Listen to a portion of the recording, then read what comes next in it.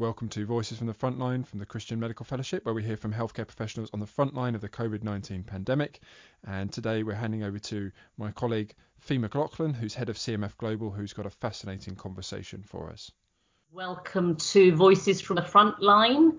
And today we've got the privilege and opportunity to hear from Dr. Janan who works as a surgeon in Kurdistan in northern Iraq.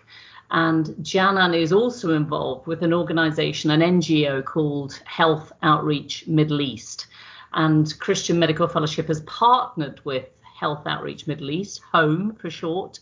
And we've been thrilled to be able to go and work with Janan and his team there. So Janan, welcome. And please tell us a little bit about what your role is, what job you do. Thank you for this interview and for your time. And I'm, like you said, I'm a surgeon and I work in hospital, public and private hospital in Erbil city in the north of Iraq. And also I have many duties in the emergency hospital, what I have direct contact with many patients. And also we have a mobile clinic with HOME, the NGO. I work in it. I'm the representative of HOME in the north of Iraq.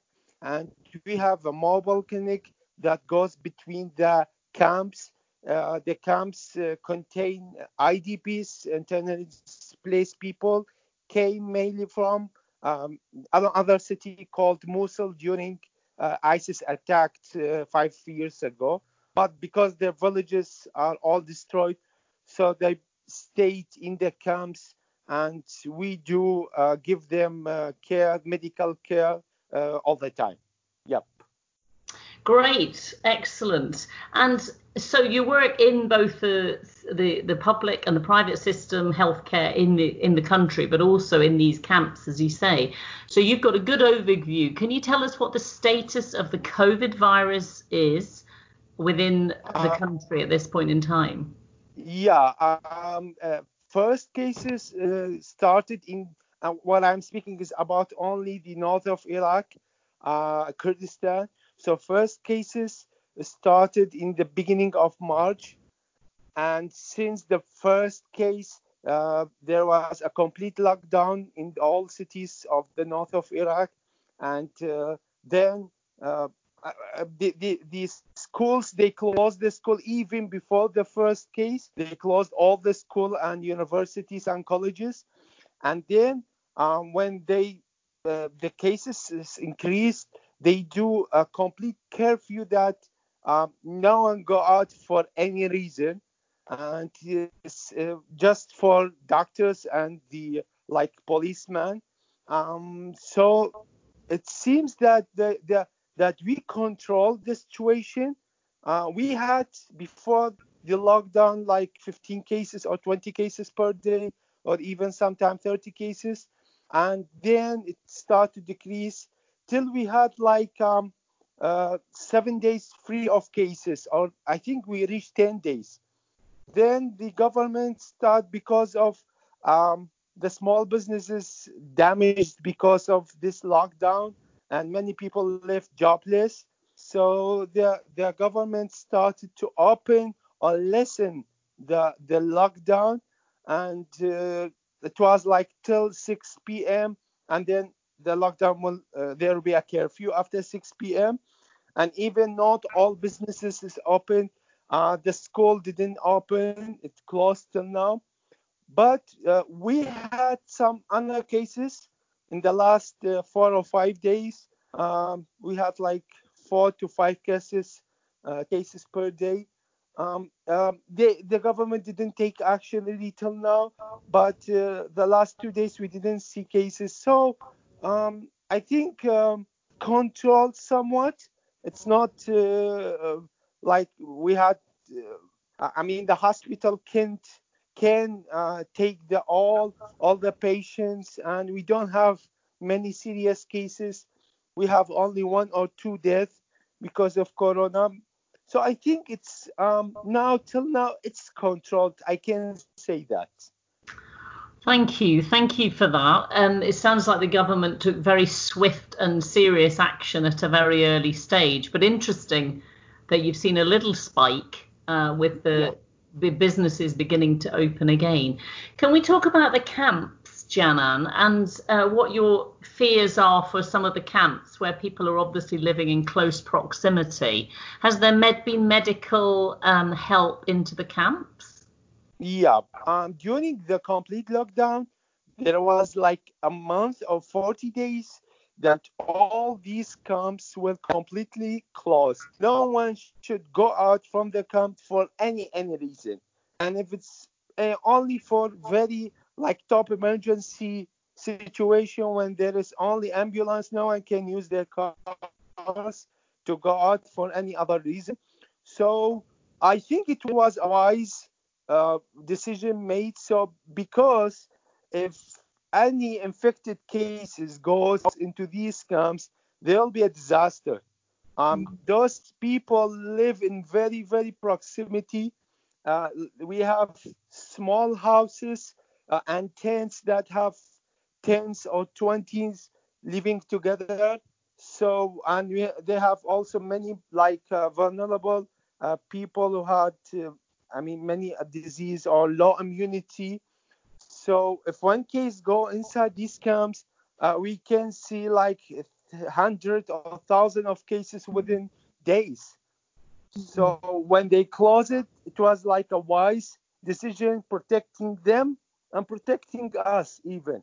And now when the lockdown is lessened, people are moving with, it's not full freedom, but they can go for certain cases, for certain jobs, they can go out the camp. So there is a fear because those people are, it's kind of uneducated people.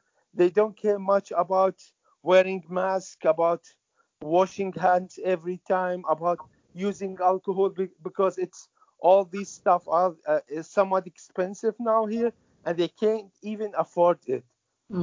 So there is no protection inside the camp between them. Can I ask though, your teams, the home teams are going back into the camps now? Yeah, we opened one day during the complete lockdown to provide them with the medication it wasn't easy because there was a curfew and we should have many official approval for this. So we opened one day to cover all the medication for the chronic medication for people like antihypertensive and things and anti-diabetic. And then we started last week like opening officially for all cases, but of course with extra protection. We can see like we saw before maybe 50 cases per day, but we minimize it to 25 or 20 cases now. But at least we started to work, but we increased the day so we can see as much as cases we can. That is good to know. Thank you. And how can we best be praying for you as a person and also for your home teams at this time? Oh, yeah. Everybody need a prayer now. Really need God to, we have got to interfere and stop all this.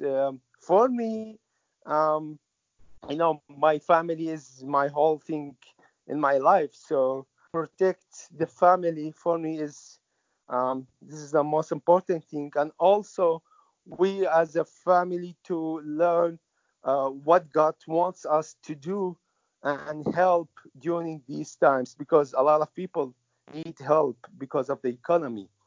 And the second thing for the city here or the people here, we have an economic collapse because the oil prices are decreasing, and the government not paying the salary for about 2 months. So many people they don't have any money to spend. So this is because all what's happening globally. So we need to pray for the economy here, and of course everywhere is the economy is damaged, but here we depend mainly on oil. So if oil decreased, the economy is really, really damaged here. So because if government didn't pay the salary, I mean, everything will be chaotic here. Thank you. I don't know what will happen. Okay, thank you. Thank you for sharing that, Janan. And please be assured of our prayers and the prayers of our Christian Medical Fellowship members that will be listening to this. I really want to thank you for making time in your really busy schedule to share your voice from the front line. If anybody wants to know more information about serving and going with us to Iraq, then please do contact us in the CMF Global Department, and we'd be happy to share that with you. So thank you, and God bless you, Janan. Bye-bye. Thank you, Fai. Bye-bye. Well, wasn't that great to hear there from Janan? What a great reminder for us to be praying for those who are displaced and for the work that many are doing around the world in that area. As Fee said, do get in touch with us if you'd like to find out more about getting involved. You can visit our global section on our website, or email global@cmf.org.uk for more information.